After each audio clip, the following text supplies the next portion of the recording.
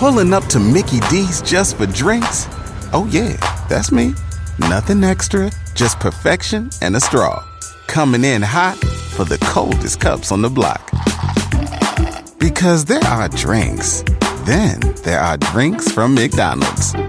Mix things up with any size lemonade or sweet tea for $1.49. Perfect with our classic fries. Price and participation may vary. Cannot be combined with any other offer. Ba-da-ba-ba-ba. In order to support our show, we need the help of some great advertisers. And we want to make sure those advertisers are ones you'll actually want to hear about. But we need to learn a little more about you to make that possible. So go to podsurvey.com/artofman and take a quick anonymous survey that will help us get to know you better. That way, we can bring on advertisers you won't want to skip. Once you've completed the quick survey, you can enter for a chance to win a $100 Amazon gift card. Terms and conditions apply. Again, that's podsurvey.com/artofman, ARTOFMAN, podsurvey.com/artofman. Thanks for your help.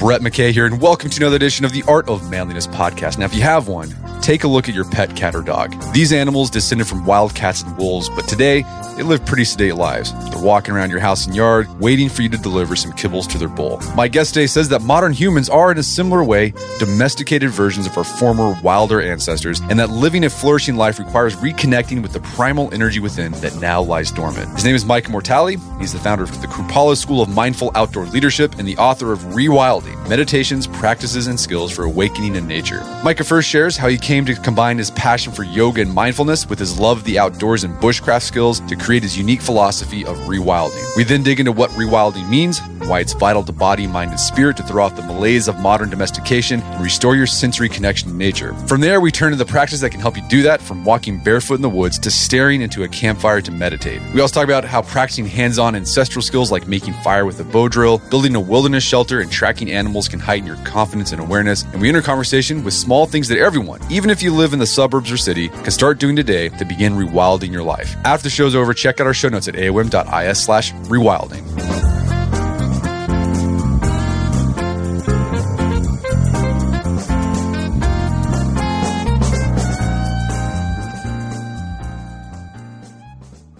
All right, Mike Mortali, welcome to the show. Thanks, Brett. Great to be here. So you got a book called Rewilding, Meditations, Practices, and Skills for Awakening in Nature. Before we get to the book, let's talk about your background, because it'll explain a lot about what the book's about. It's interesting. You have combined yoga, something you've done, meditation, mindfulness, yoga, with like just being outdoors and also teaching ancestral skills. So like how to start fire with just rubbing wood together. Mm-hmm. How did that happen? How did you combine yoga and survival skills? That's something you don't see every day. Right. Yeah. Well, I guess I was kind of a free range kid growing up, as they would say today. So when I was little, kind of fortunate in some ways, I had access to woods and unsupervised time. So you might have found me out there with matches and a bow and arrow and climbing trees and doing old school stuff out in the woods as a kid. And I had a lot of fun doing it. And I bonded with the land. I just would go out there and sit by the stream or climb trees. And, as life went on and challenging things happened here and there in life, the natural world, the woods, the fields of Connecticut where I grew up, where I went for recovery. It's kind of where I went to heal. And those times of being out there, sitting by a fire, listening to the wind in the trees, those moments were my first experiences of spirituality. So as I got into my later years of high school and into early college, I started to think a lot about, what are we? How did we get here? And I started to learn a little bit about meditation and different religions. I decided to major in religion as an undergrad. And that's where I found yoga. And I basically just kept going back and forth, bouncing between the forest and the texts of the great wisdom traditions of the world. And I always felt that there was a vital bridge that connected these worlds. And I spent my 20s and 30s trying to figure out what that bridge was and how to make sense of it all. It didn't feel like a clear career path. It kind of felt like a bit of a hero's journey. Not that I'm a hero, but kind of like I had to step off the well-beaten path to just kind of get out there and follow my heart. So I became a yoga teacher and really fell in love with the breathing practices of yoga, but realized that yoga is a wisdom tradition that's based in this idea of everything is connected, everything is united. Yoga means union. And of course, the place to realize that everything is connected and one is in the forests or out in wild places. That's where you can actually feel that and experience that in an embodied way. It's very obvious when we're out in nature that everything's connected. It becomes less obvious when we find ourselves in indoor or really built up human environments. It's more about disconnection. So I always thought that there was this deep connection. And so the funny part about it was that when I got into the industry, you could say, of yoga and mindfulness, working at Kripalu Center for Yoga and Health here in the Berkshires, I realized that 99.9% of every yoga class or meditation class or training is offered in indoor environment. So it was interesting how this tradition that had come from the wild had become pretty unwild. So with the land here in the Berkshires where I live and where Kripalu is being just so beautiful, it seemed like an open invitation to break down some of those walls that separate, modern human beings from their connection with the more than human world. And mindfulness always seemed like a great way to do that, because mindfulness is really present moment awareness. It's paying attention. It's being with your experience in the moment. And when we're outside, there's so much to be present with that's really interesting and fascinating and nourishing and wise. And it seemed like in the time we're living in today, there's a tremendous need for the wisdom of nature to become infused again into our experience as human beings, because the more disconnected I think we get from ourselves in relationship to the earth, the more lost we feel and become as a species. So that's a big part of what rewilding is about to me. All right. So, okay, you said this idea of getting back into nature and helping people realize how connected they are to everything, to each other and to the world around them, is a big part of what you're trying to do with rewilding. But dig deeper, I want to dig deeper into this idea of what it means to rewild. What else does it mean? And why do you think it's important for people to do that? Yeah. Well, if I could sum it up as succinctly as possible, for me, what it's about is, in one sense, as human beings, we're very much animals. And that's not to say that we don't have a spiritual or etheric nature. I think we do. But as animals who evolved as part of the living earth, I think that rewilding is acknowledging the fact that we, as modern people, through a long process of domestication, have become severed from the source of ourselves, our animal selves, which is the natural world. So it's the idea that all of our senses, our faculties, our sense of smell, our feet, our sense of taste, all of our senses, our intuition, it evolved in relationship with water and trees and mud and sand and the sky, right? Our sense of hearing, all of these senses were essential for us. And when we were hunter-gatherers, or even when we were more agricultural as people, we used our senses more. We used our physical bodies more. And we were forced, in a way, to have to rely more on the natural cycles of nature. Fast forward to today, most of us spend 11 or more hours a day staring at a LED lit screen. Most of us spend more than 90% of our lives in man-made buildings, breathing recycled stale air. Most children today spend less time outside than prison inmates, less than an hour outside.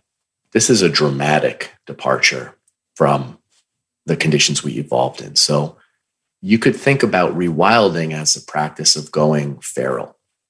So this is the idea that we've basically become domesticated. If you think about a domesticated dog or cat, this is a creature that is totally dependent on their master. They do not know how to hunt and gather anymore. They eat food that's been processed and canned. They reproduce in captivity. They bear their young in captivity.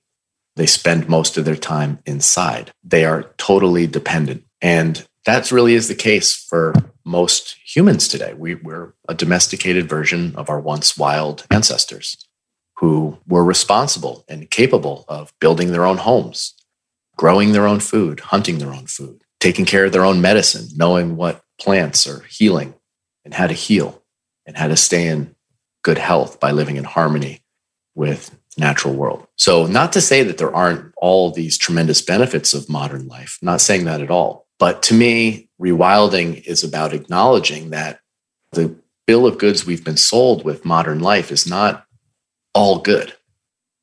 We've lost a lot. It's an acknowledgement that we are like, if you were to take a lioness from the savannas of Africa who spends her days in her pride, her community, hunting, feasting, providing, very much in and of the land, very alive, a life full of meaning and purpose. And you were to take that lioness and you were to put her into a cinder block square space and give her kibbles and bits and hook up Netflix in there so she can watch movies about the savannah or Zoom with her pride. She probably wouldn't be a fulfilled lioness. Something really important would be missing. And I think that deep unnamed sadness, as Dr. Robin Wall Kimmerer sometimes has referred to it, is a big part of what I sometimes call like domestication illness, this feeling like there's something really important missing. And I think a big part of that is our connection with our natural habitat, which is being outdoors. No, yeah, this domestication, I think we've all read about the ill effects of modern life, right? Like you said, there's a lot of benefits. Like you and I were talking via the internet right now, able to do this remote. But there's like, with prosperity, there's diseases of prosperity. So physically, we all know about obesity, insulin resistance, diabetes, cancer rate. But then there's also, it seems like you're focused with rewilding. There's that physical part, but since you're coming from a place of mindfulness and yoga, you're focusing on how being out in nature can restore that spiritual or mental part of our lives. Yeah, that's right. There's this one aspect of domestication illness referred to as sensory anesthesia. So it's kind of a loss of the senses. And, being out there, out on the land, whether you're, out in the snow or whatever the weather is, our senses get very stimulated. A lot of people are really into like cold immersion these days, getting into a cold stream and the benefits of that, the Wim Hof method, things like that. Walking barefoot, what's called earthing or grounding, just gathering pine needles and breaking them up and smelling the essential oils that are released and awakening our sense of smell. All these things can be deepened through the practice of mindfulness. So if before we go into the forest to walk barefoot and ground, we take a few slow, deep breaths and transition out of the fight or flight response and into the rest and digest response, the parasympathetic nervous system, we're going to be able to experience walking barefoot with a greater sense of presence, with a greater sense of connection. So the mind will be able to rest more into the experience. So I try to help people to use their breath to help them come into the moment and elevate their sense of awareness before they go into these rewilding practices, whether it's walking barefoot, whether it's archery, whether it's climbing a tree or birthing fire with a bow drill. All of these different practices are doorways of connection. Through these practices, if we approach them with awareness, with gratitude, with reverence, they can allow us to access deeper and deeper states of connection that are also like really fun and fulfilling as well. No, and it seems like you're carrying on a tradition that's been in America for a while. You go back to the transcendentalists, Henry David Thoreau. Technically, this guy wasn't a transcendentalist like Walt Whitman. They were all about this whole idea of rewilding, but being very mindful and about the whole thing. So, Thoreau, his experience, the way he describes observing nature was almost meditative. He was being both a scientist, but also like he called himself a yogi, and he was trying to find something deeper when he's looking at, I don't know, a bug over by Walden Pond. Yeah, absolutely. There's a long tradition of this. It's interesting because Thoreau probably was one of the first yogis in the United States. I mean, there weren't many people reading the Bhagavad Gita in Massachusetts in the mid 1800s. Yeah, it is a tradition. And I think that it's becoming more this way of being in relationship to the land through mindfulness, but also through hands-on connection. I think a big and very important aspect of this whole work for me is that coming in one sense from the mindfulness world, there's this sense of deep, deep gentility. I'm walking outside, being very mindful, don't want to step on any bugs. And then there's the part of me that is very much coming from the ancestral skills perspective, this sense that we actually are part of the natural world. And it's not really possible to not step on a bug, right? Like we are also going to become part of the earth at one point ourselves. And how can we mindfully engage in a hands-on way with the land? And so this is why it's so important for me to bring in these hands-on skills, because I think many, many people in the last few decades have been taught that the only impact human beings can have on nature is negative. It's like we're a cancer on the earth. And so, when they go into nature, it's like, stay on the trail, don't touch anything. And certainly there's high traffic places where we want to definitely be very mindful of leave no trace. But I think there's this unintended consequence to that approach as well, which is this idea that like we don't belong out there. That the only way we can help the planet is by like not touching it. And I actually don't think that that's necessarily true. Before Europeans came to North America, there were 60 million people living on this continent. And they found a way to live in relative harmony, maintaining biodiversity and clean air and clean water. How did they do it?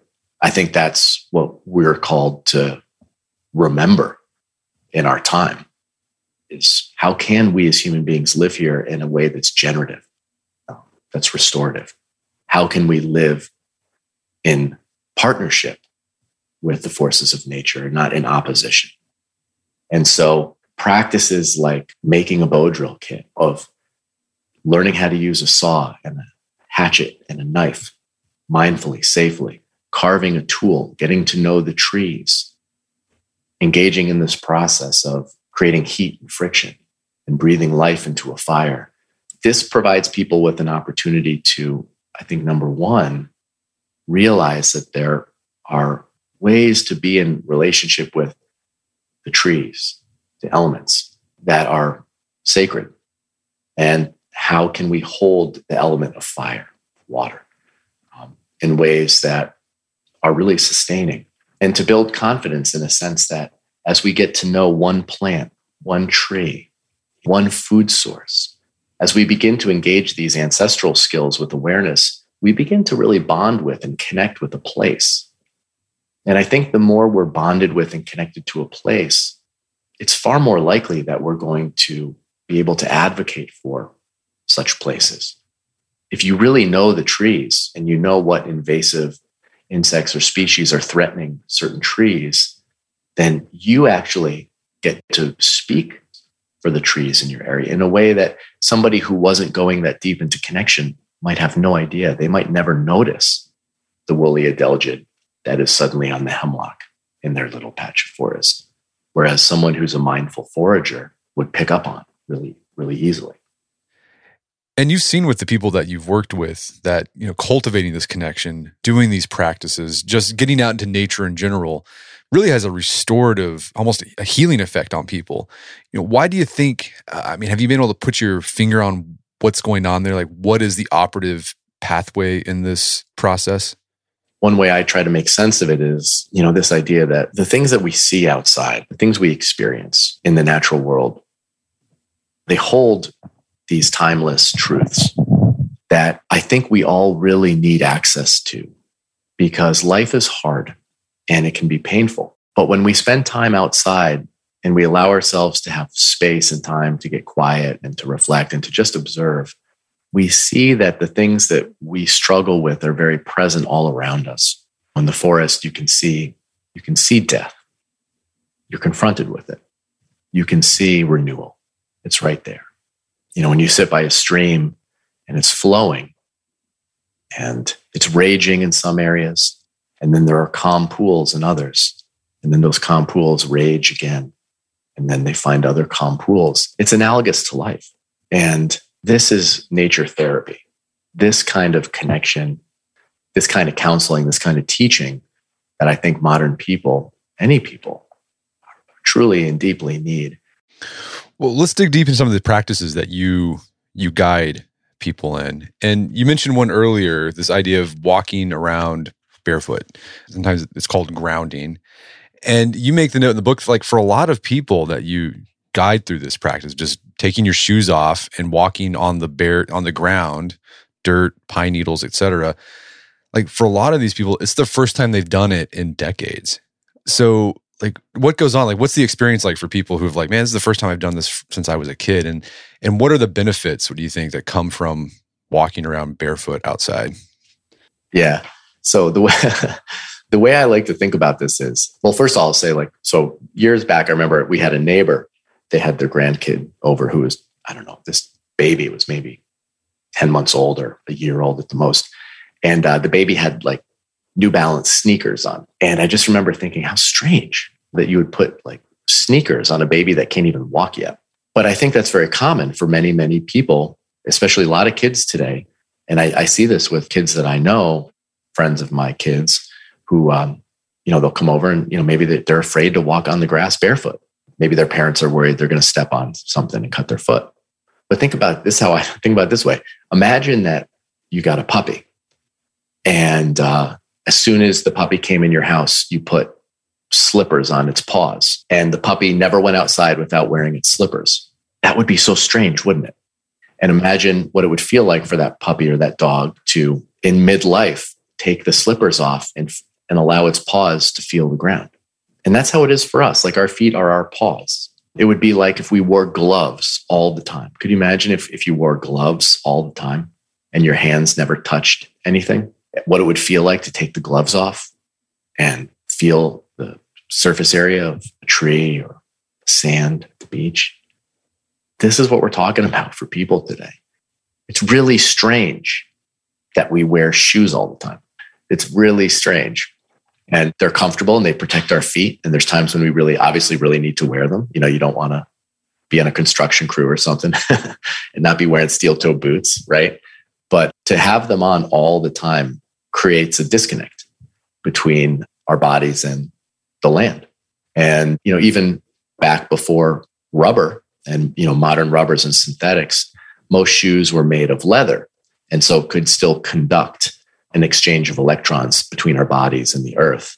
Whereas these rubber-soled shoes really ground us so that there is no transfer of free electrons between our body and the earth. So we are literally, from an electrical level, disconnected.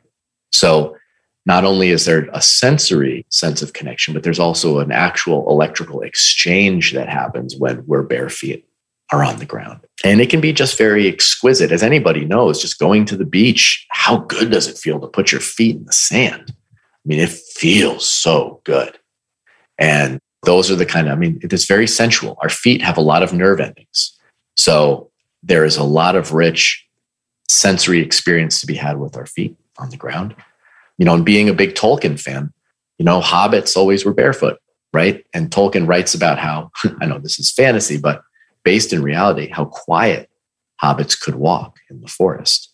And, of course, we know most earth-based indigenous cultures generally barefoot most of the time, or wearing leather moccasins or some kind of covering that's very, very simple, but allows us to move very quietly.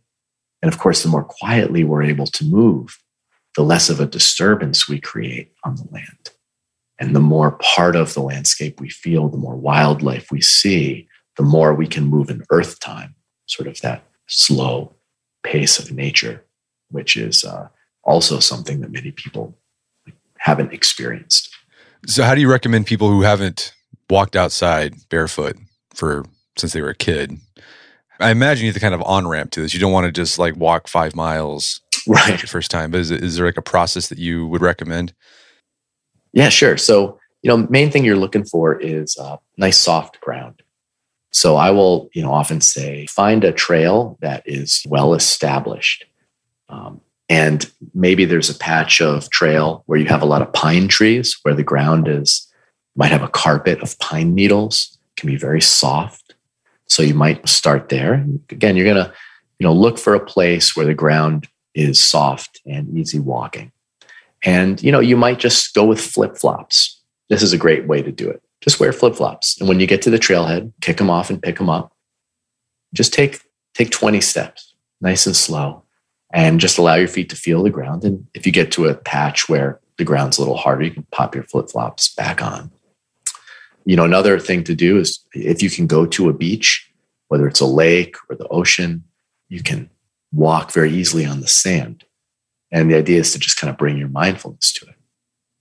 Another thing you can do is, even if you're wearing hiking shoes and you hike into a place where there's a stream or a water source, and then when you get to that place, take your shoes off and let your feet go into the water and put your feet on the rocks and let that be a meditation or a mindfulness practice. 5 or 10 minutes, just letting your feet be bathed in the water can be really, really like a beautiful, enjoyable experience, cooling and connecting. We're going to take a quick break for a word from our sponsors. For those who embrace the impossible, the Defender 110 is up for the adventure. This iconic vehicle has been redefined with a thoroughly modern design. The exterior has been reimagined with compelling proportions and precise detailing, and the interior is built with robust materials and integrity. The Defender capability is legendary, whether you're facing off-road challenges or harsh weather conditions. Durability has been tested to the extreme, cargo capacity means more room for your gear, and there's been powerful innovations like the intuitive driver display and award-winning infotainment system that keeps you connected. Innovative camera technologies deliver unobstructed views and effortless maneuvering, and the Defender is ready for a wide range of adventures. The Defender family features two-door Defender 90, the Defender 110, and the Defender 130, which seats up to 8. Push what's possible with a vehicle made to go further, the Defender 110. Learn more at LandRoverUSA.com/Defender. That's LandRoverUSA.com/Defender. All right, so if you're like me, you've probably signed up for a whole bunch of stuff that has a recurring monthly fee. Subscriptions to newsletters, subscriptions to services that you use online, could be a streaming service, something like that. You sign up for it and then you forget about it. And then every month you're getting charged and charged and charged, and they just all add up, and you have a hard time trying to figure out, where did I sign up for this? I don't know where this is coming from. Well, let me tell you, there's an app that can help you with that. It's called Rocket Money. Rocket Money is a personal finance app that finds and cancels your unwanted subscriptions, monitors your spending, and helps lower your bills so that you can grow your savings. Rocket Money has over 5 million users and has saved a total of $500 million in canceled subscriptions, saving members up to $740 a year when using all of the app's features. I had a chance to use Rocket Money, and it works. You connect your account to it, and then it goes through your accounts and helps you find those recurring subscription fees that maybe you forgot about, and then you can cancel them and save yourself a bit of money each month. Stop wasting money on things you don't use. Cancel your unwanted subscriptions by going to rocketmoney.com/manliness. That's rocketmoney.com/manliness, rocketmoney.com/manliness. All right, if you have a family, then you need to get term life insurance to protect them. It's one of the smartest financial decisions you can make, and the start of the new year is the perfect time to get it done so you can focus on whatever else the year has in store for you. Fabric by Gerber Life was designed by parents for parents to help you get a high-quality, surprisingly affordable term life insurance policy in less than 10 minutes. Fabric has flexible policies that fit your family and your budget, with quality policies like $1 million in coverage for less than $1 a day. There's no risk to apply. They have a 30-day money-back guarantee, and you can cancel at any time. I remember when I was a new dad, I had a lot of thoughts going through my head. One of them was, how can I take care of my family when I'm gone if something happens to me? Well, so one of the first things I did, I got term life insurance, one of the best decisions I made. Join the thousands of parents who trust Fabric to protect their family. Apply today in just minutes at meetfabric.com/manliness. That's meetfabric.com/manliness. MEET fabric.com/manliness. Policies issued by Western Southern Life Assurance Company, not available in certain states. Prices subject to underwriting and health questions. Picture that thing you've always wanted to learn. All right, you got that in your head? Now picture learning it from the person who's literally the best at it in the world. That's what you get with Masterclass. This year, learn from the best to become your best with Masterclass. Masterclass offers over 180 world-class instructors, and many of these instructors are former AOM podcast guests. You can learn negotiation from Chris Voss, leadership skills from Jocko Willink, how to master your habits with James Clear. Plus, every new membership comes with a 30-day money-back guarantee, so there's no risk. So recently I went through the masterclass on negotiation with Chris Voss. A lot of useful information in there. Talked about the value of knowing a negotiation, how to use your body language and speech patterns to get your best out of a negotiation. Very well done. I really enjoyed it and got a lot out of it. Right now, listeners of our podcast can get an additional 15% off an annual membership at masterclass.com/AOM. Get 15% off right now at masterclass.com/AOM. masterclass.com/AOM. Check out the masterclass on negotiation with Chris Voss. And now back to the show. Something you do throughout the book is you walk people through. So any of these practices we're talking about, they can be turned into a meditative practice, but sometimes you take people out to the woods, to the wild, just to meditate. So just to sit and meditate like you would do a meditation session indoors on your rubber mat with the wooden floor. But is there something, does the meditation change when you're outdoors because you're surrounded by so much sensory input?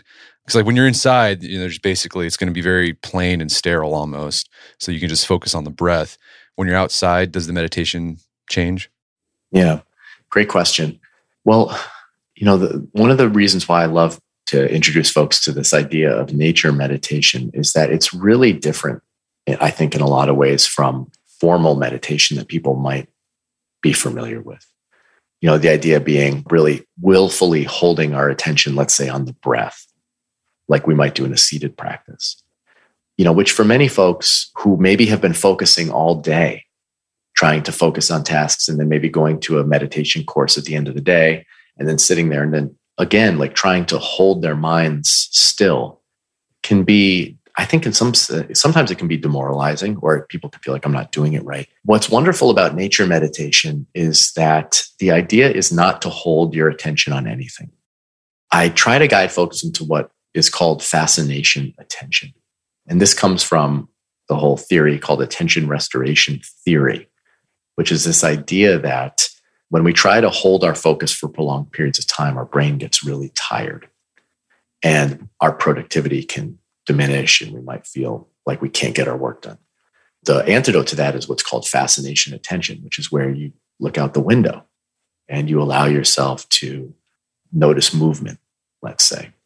So this is the kind of practice I like to weave into nature meditation. So we'll go outside and maybe there's a stream.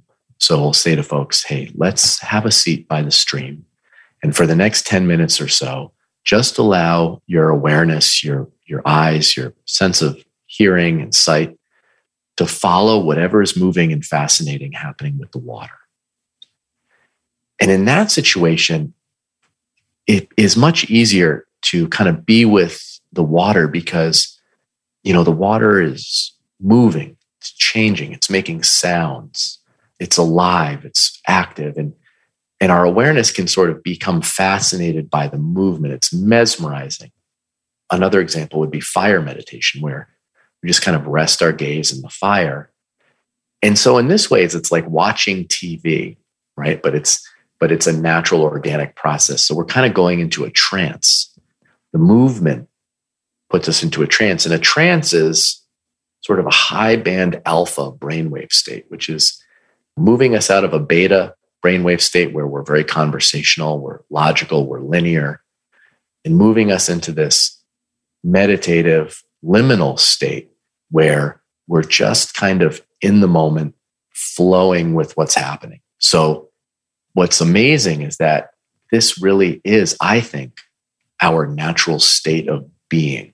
As hunter-gatherers, we're sort of always in that state, moving across the land, noticing movement, reading our environment.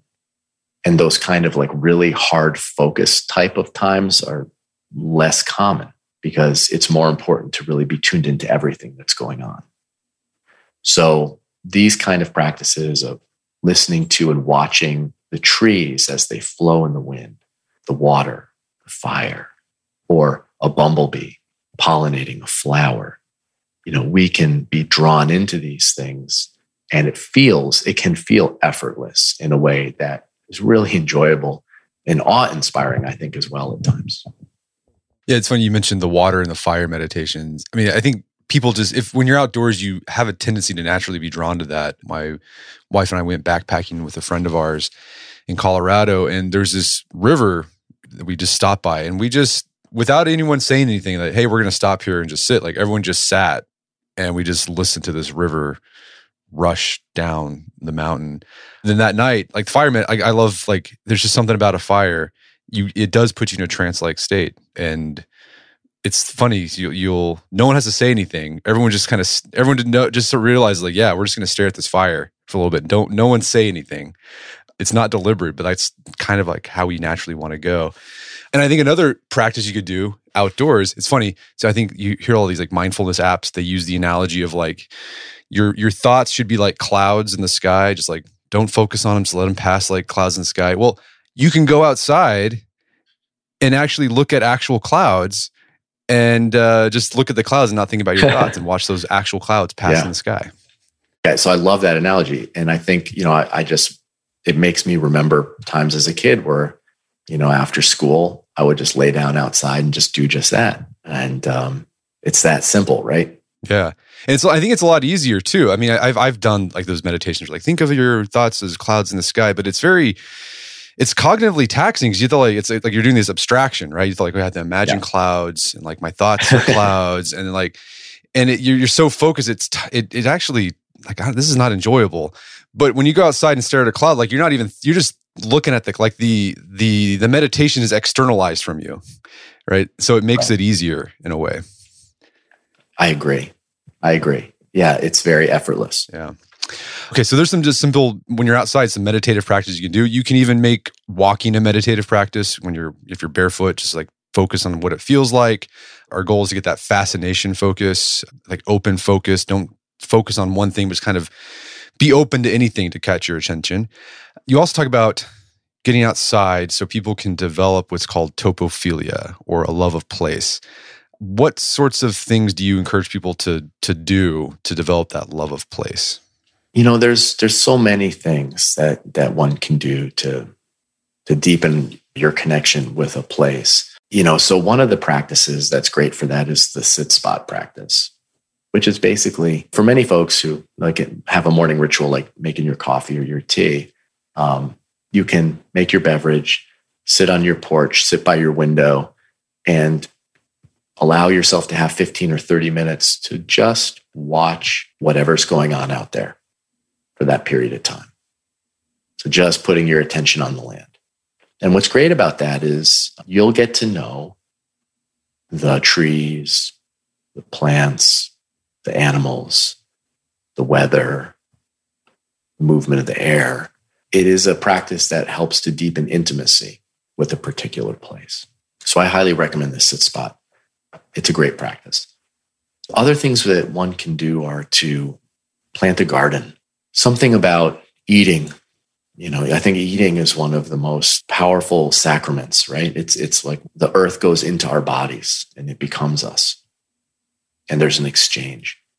So, whether it's starting a garden and planting seeds and eating the food, or whether it's hunting or gathering, these are practices that mindfully approached can help us to deepen our sense of connection to place in ways that are incredibly, incredibly life-changing and powerful. So just getting to know what is edible around me. What can I eat? What are the native plants? Oh, are there any invasive plants here? That whole process can be very powerful for really loving place. Yeah, there's this old Bill McKibben quote that I often read, and I'll just paraphrase it for our conversation. But he says, the mountain says you live in a particular place, even if it's just a square mile or two. It took me many years to learn its secrets. Here there are blueberries. Here there are bigger blueberries. I pass 100 different plants along the trail. I know maybe 20 of them. One could spend a lifetime getting to know a small range of mountains. Once upon a time, people did. And when I read that, like, one could spend a lifetime getting to know a small range of mountains. And once upon a time, people did. It just really hit me. As I was writing Rewilding, I set up my desk by my window in my house, and I could look out my little window, and we have a small mountain right behind our house, and I could kind of look out on the mountain. And as I was writing, I would get fatigued, and I would look up, and I would see the wind, I would watch the seasons, watch my children in the backyard, watch the birds come through during the spring migrations, watch the mallard, the pair of mallards that would come into our little brook in our backyard every spring, the great blue heron that would feed in the yard in the summer, the squirrels gathering nuts in the fall, looking out and noticing the tracks in the snow of the bobcat in the winter. It doesn't take a lot. I think it just takes like a willingness and a desire to be in relationship. And whether you live in a city or suburb, there's ways to connect with the earth anywhere you are. You can look up at the sky and the clouds, as you were just talking about, Brett, or just feeling the movement of the air. There's so many different ways to deepen that love of place. And the last thing I'll say on the subject is, I think another really big and important one for me has been to learn about the history of the place. And in particular, the indigenous history. Who are the people that are indigenous to the place where I live? Where are they now? Maybe those are my ancestors, depending on where you might live, or your ancestors. Learning about those things can be very enriching to help deepen a sense of connection with a particular place. So let's shift over to some of these ancestral skills, like survival skills. So one thing you take people through is building a fire. And it's not with matches. They are using materials they find outside. So it's a bow drill or, a plow. How can this be turned into a meditative practice? Well, I think inherently it is a meditative practice. So the bow drill, for instance, is a skill set that is kind of complex and daunting.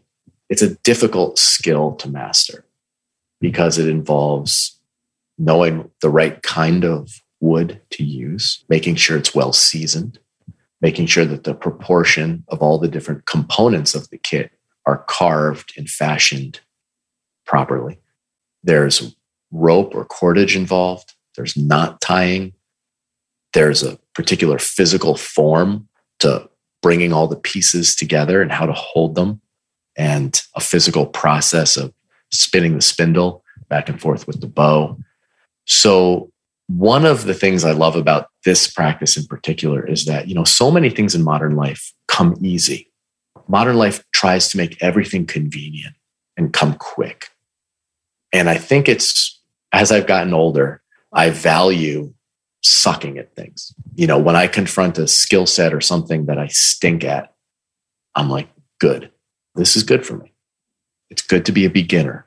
It's good when something doesn't come easy, because we learn so much from having to be humble and apply ourselves and not give up with attaining something. Now, when you're talking about something as important as fire, having the experience of struggling and sucking at bow drill and working at it and developing the skills, like that moment when you breathe into the palm of your hand and a flame springs out of your tinder bundle, and the aroma of the dried cedar dust is like the most beautiful and wholesome incense you've ever smelled.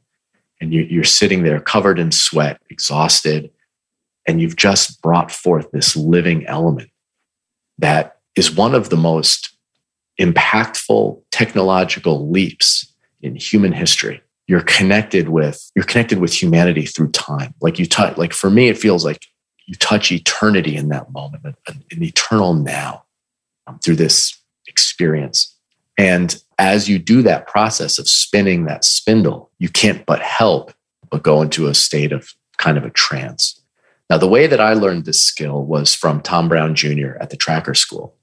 And Tom learned it from his teacher, Stalking Wolf, who was Apache. And that lineage with that skill set, I'll never forget that what Tom and his teachers taught us in my standard course down there was every time you come to one of these practices, whether it's making a bow drill or carving your own bow or making an arrow or making pottery, you come to it from a place of gratitude and thanksgiving. You come to this, the materials in your hand, you treat it like it's an offering to the sacred gift of life. And so I try to come at it from that place. Well, let's talk about shelter building. What is it about shelter building? Like, what are you hoping your students get out of the experience of building a shelter out in the wild? Well, I think one of the things that like a lot of people love about camping or backpacking is, that experience when you're tired, you've hiked for many miles, you're cold, it's been raining, maybe you're a little wet, and you get that experience of getting your tent up and making a little fire and getting dry, putting dry clothes on and sitting down, having a cup of noodles or having some food, and you're there by the fire with a friend. And all your major survival needs are met. You have shelter, you have water, you have fire, you've got companionship. That is the bare necessities of life. And it's one of those things that people, myself included, I think really love about those kind of experiences is that you feel grateful because life just got reduced to its bare essentials.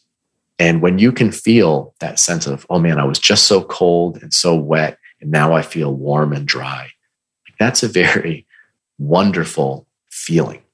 And modern life, in a lot of ways, removes us from having those enjoyable experiences. I think Herman Melville wrote about this in Moby Dick a little bit. He talked about how, the wealthy of his time don't have that exquisite experience of lying in bed and having their face be cold, but their body be warm and cozy under the covers. But it's just that experience we get when we're camping. And so teaching people to build shelter is a part of helping them to have that experience of knowing that they can provide themselves with something as elemental, as basic, as fundamental, as important as shelter. And, one thing that is really cool about the process, and a lot of times we'll make a debris shelter, which is like a little lean-to with a big pile of leaves over it. When you make a nice debris shelter, there is something about it when you look at it, when you're in it, when you sit next to it, that is very healing psychologically. You go out to a place in the forest and there's just trees. And in the course of a couple hours, you create a place for yourself, which is very much of the land, but it's not totally, because it's a human nest. And when you see that human nest and your little firewall in front of it for your fire pit, that's going to reflect the heat back toward you there, all of a sudden in this wilderness, you've created a home. And that is a very special feeling. And many people don't know how to provide themselves with that sense of safety, comfort, reassurance in those kind of environments. And it can be pretty life-changing. So another practice you lead people on is animal tracking. And if someone's a hunter, they've done this before, but this is a practice you can do even if you don't plan on hunting. You just want to follow an animal, maybe take a picture, not even take a picture, just find where the animal's at. How do you bring mindfulness to this animal tracking? Yeah, so tracking is a deep skill set. There's so much to it. The way I approach tracking is people are often very interested in seeing wildlife. They're curious about what kind of animals are around. And I think many people are dealing with what Dr. Kimmerer calls species loneliness, like this deep sense of disconnection from animals. And so I'll often offer tracking as a way to connect. The thing about tracking is that, it can be pretty simple. It can be pretty complex. I'll oftentimes try to help people get into it just simply by pointing out what's called sign tracking, which is like, how do we read the landscape to get a sense of where animals might be? So for instance, I might be in a place where there's an apple orchard next to a forest, and just might point out, like, what animals do you think might like to come here and eat these apples? People say, oh, deer. Right. And as we're walking through the woods, I might know that there's a deer run that goes down the hill to where the stream is for the water. And I'll say, there's water down there. What animals do you think might be drawn to the water and why? And people start talking about, oh, well, yeah, they might be to drink. And right. So then I'll start to point out just animal trails, runs through the grass or through the forest, and how to look for the disturbances in the leaf litter of just steps, footprints moving through. So starting at the macro and then very gradually coming into then individual prints and the different substrates and things like that. Yeah, I know from my experience, a few times I've been hunting, the part that I enjoyed the most was just learning how to recognize signs of the wildlife. Like, oh, when you see a tree, it's like, oh, that's a deer rub. Like I was with someone who was showing me this, like, if I didn't have someone showing me, I would have no clue. Just like, oh, that tree just doesn't have any bark. Or he'd be like, oh, look at this sort of grass indentation. This is where some deer were laying down. I would have walked by that before and said, that just looks like impressed grass. I don't know what happened there. Or like the deer runs, you see kind of spaces in grass. That was like the most enjoyable part. Just like being able to see, it's like you're able to see a code that was foreign to you. But then once you know what to look for, like this whole ecosystem opens up to you. That was basically a secret before you learned the secrets. Absolutely. I mean, you're reading the book of nature. And it's amazing, right? To begin to see those things and how many layers of awareness are there. It's kind of an endless journey. It's so cool. Well, so how can people make this stuff, this rewilding, part of their daily lives? Like, some people, they live in the suburbs, they might live in a city, they can get out to nature maybe once a month, but let's say they want to incorporate this in their daily lives. What are some small things that people can do to get started with rewilding? Yeah, I mean, taking your shoes off at the end of the day and putting your bare feet on, even if it's on the concrete, getting your bare feet on the ground below you. Concrete is conductive. So feet on the grass, go in the backyard, take your shoes off, do your sit spot, take that 10 or 15 minutes a day, either in the morning or in the evening, and just sit and just watch the sky, watch the land, allow yourself to slow down enough to just connect with place. So those are two things. Other things you can do are get a little garden going, grow some herbs, just putting seeds in the ground and watching them grow and spending a little bit of time every day to check on them and water them. That's rewilding. There might be different ancestral skills that you're drawn to. You might feel like, I've always wanted to weave a basket, or I've always wanted to carve something. I would encourage folks to try to just think about those things you've always wanted to do that are outdoor related, and just start. And even if you're no good at it, you have no skill, just start somewhere. Maybe it's archery. Maybe it's throwing stick. Maybe it's climbing a tree. The thing is I think with rewilding, I really encourage folks to do what Joseph Campbell said, like, follow your bliss. Think about those things maybe you did outside as a kid that you really loved to do, and do that. Maybe you love just sitting by a fire. Get yourself a little solo stove or a little fire pit. And if it's safe to do where you are and in your area, let that be a practice. Maybe once or twice a week, you just make a fire. And rather than watching Netflix, watch the fire. Well, Michael, this has been a great conversation. Where can people go to learn more about the book and your work? So you can go to michaelmortali.com and learn about rewilding, learn about programs I'm offering. I've got a blog there, get on my newsletter list, learn about the School of Mindful Outdoor Leadership at Kripalu Center, where we train people to become mindful outdoor guides. You can learn about the rewilding programs that I offer as well. So pretty easy to find. I'm also on Instagram, Michael Mortali, and you can follow me there. Fantastic. Well, Michael Mortali, thanks for your time. It's been a pleasure. Thanks so much, Brad. I'm really happy to be on the podcast with you. Thank you. My guest today is Mike Immortale. He's the author of the book Rewilding. It's available on Amazon.com and bookstores everywhere. You can find out more information about his work at his website, mikeimmortale.com. Also check out our show notes at aom.is/rewilding. We can find links to resources. We can delve deeper into this topic.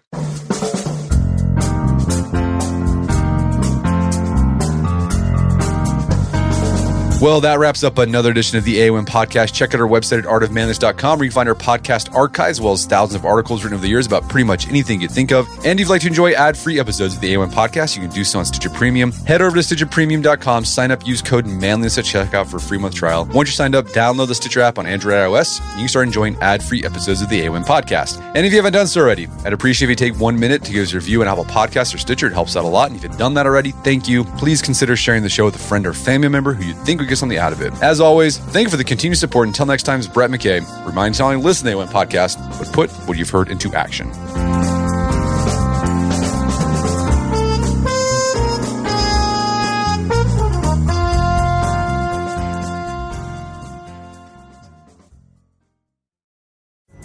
Pulling up to Mickey D's just for drinks?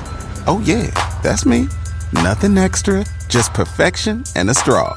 Coming in hot for the coldest cups on the block. Because there are drinks. Then there are drinks from McDonald's. Mix things up with any size lemonade or sweet tea for $1.49. Perfect with our classic fries. Price and participation may vary. Cannot be combined with any other offer. Ba-da-ba-ba-ba.